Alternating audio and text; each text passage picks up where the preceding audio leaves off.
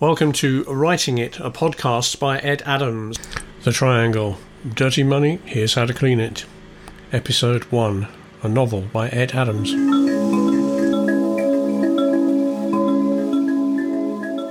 Part 1. Art for art's sake. The white cube's sterile tranquillity gave no clue of the impending violence. Lucien took the programme for this Sloane Square gallery to orient himself. The White Room's serially displayed cutting-edge art. It was very different from the place he'd visited the last time he'd received private tickets.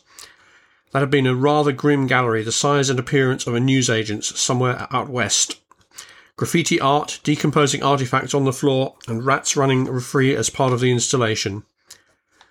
Not this time. It was clean pictures on clean walls in a gallery which Lucien had pretty much to himself. He looked towards the white space between the hanging pictures. Pristine. Then he noticed it from the corner of his eye. A fragile red line was arcing across the wall. A second line appeared as he looked at it. Then he felt it. The knife had done serious damage. Then he felt nothing.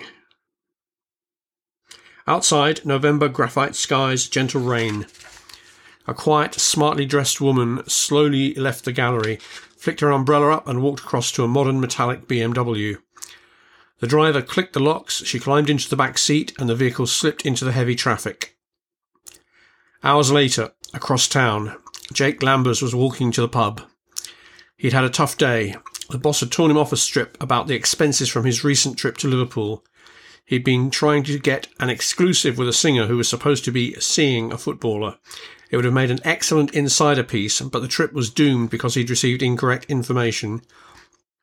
Instead, he'd made the best of a lousy job in a lively city with a great nightlife. The expenses had only just arrived, and upon reflection seemed excessive, mainly because there was no story. So now he was going to meet Bigsy and Claire to drown his sorrows.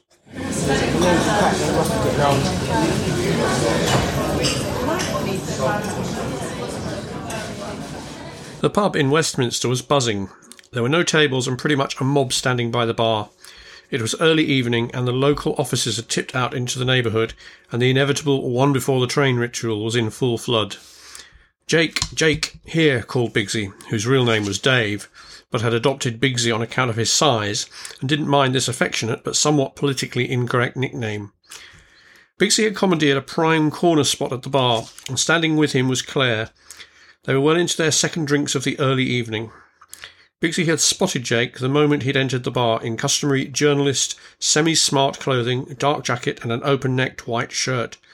"You can dress it up or dress it down," Jake had once explained. Bigsy was pleased to see Jake. He, Claire and Jake were the nuclei of a gang of friends who often met and attended many social functions together.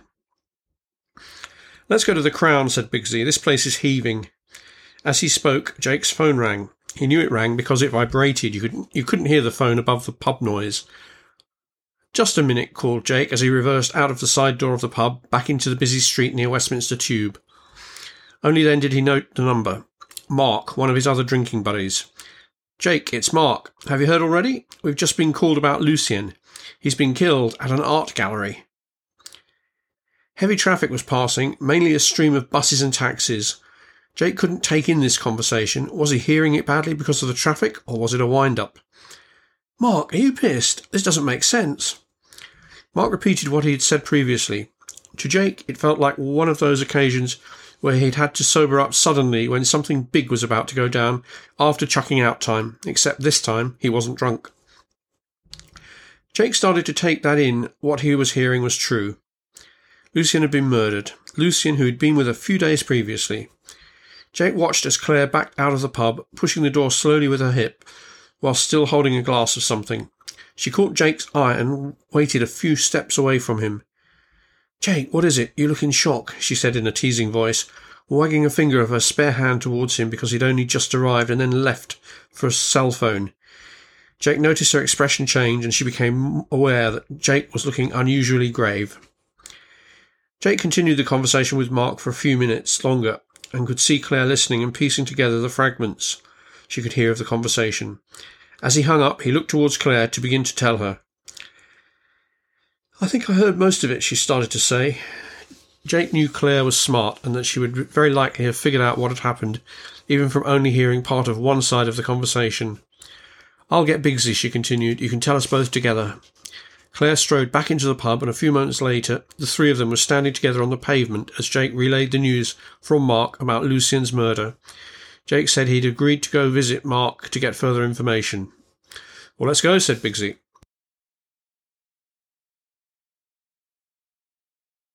Detective Inspector Truman had walked into what he knew was a professional hit. This crime scene wasn't casual violence, it was a clinically executed assassination. There was no weapon to see, but the precision of the knife was medical. To his surprise, Truman had found himself thinking that the red arcs across the wall almost looked like part of the art installation. Radios crackled, police forensics operated, cameras whined. They used to click, he thought, but now they've gone digital. You hear the flash recharging more than the whirring sounds from the old motor drives. There was a blue and white police tape, a lot of it. The white cube now looked messy, distorted, and unclean.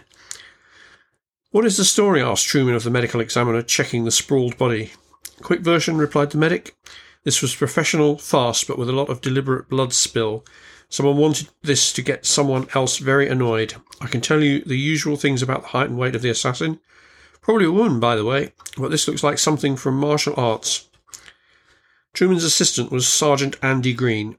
They had worked together for around 3 years and knew how each other operated. Truman gestured to Green. "And what do we know about the victim?" Green began to search the body. Recent suit from Marks and Spencer, M&S tie too. This could all be a matching set. From one bloodied pocket he pulled out a driving licence. "Lucien Deschamps lives in Hampstead," he read from the card. "Normal bank cards, nothing special. There's an Oyster card in here too, so he's probably a regular commuter. Seems to work in a corporate travel group, according to this business card. Quite honestly, there's nothing out of the ordinary." The processing continued, and Truman called his station. "We're coming in," he said. "We need to get some sense around this situation. A lot of people know about this already, what with this being a press day at the gallery. It is impossible to stop the general news getting out, but I want us to keep anything else we find under wraps for a few more hours. If this is a serious crime, we need to decide how we want to release any findings." Truman looked across to Green and gestured with his eyes. "Let's go," he called, and Green nodded back in agreement. Green was a modern law enforcer, DNA, CCTV, profiling, all part of the contemporary way.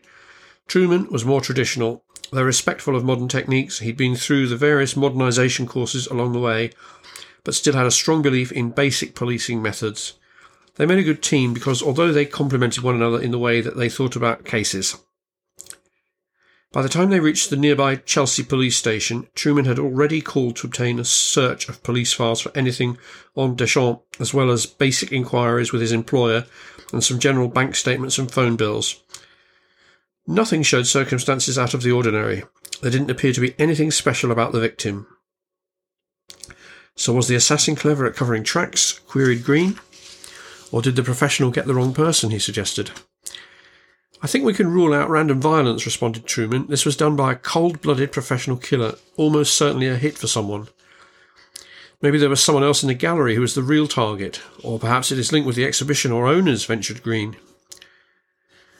Truman knew these were long shots or mere guesses because most times a professional hitman would stake a victim for some time before making their move, unless this was a request for a sudden and violent action by someone as yet unknown. Truman's time in the force meant he'd come across some strange and twisted behaviours and much violence, but this one was giving him a powerful sensation which almost felt like personal danger. Truman and Green had looked through the records for who had appeared for this private viewing. The irony was that it was not even the main private viewing. The day was to get the artwork arranged and to invite the press to preview before the main event started. It meant that there was hardly anyone at the gallery. Attendees were spinning through fast for impressions to write in their chosen media. The exhibiting artist was tucked away in a suite at the Dorchester like a film star handling successive, repetitive interviews.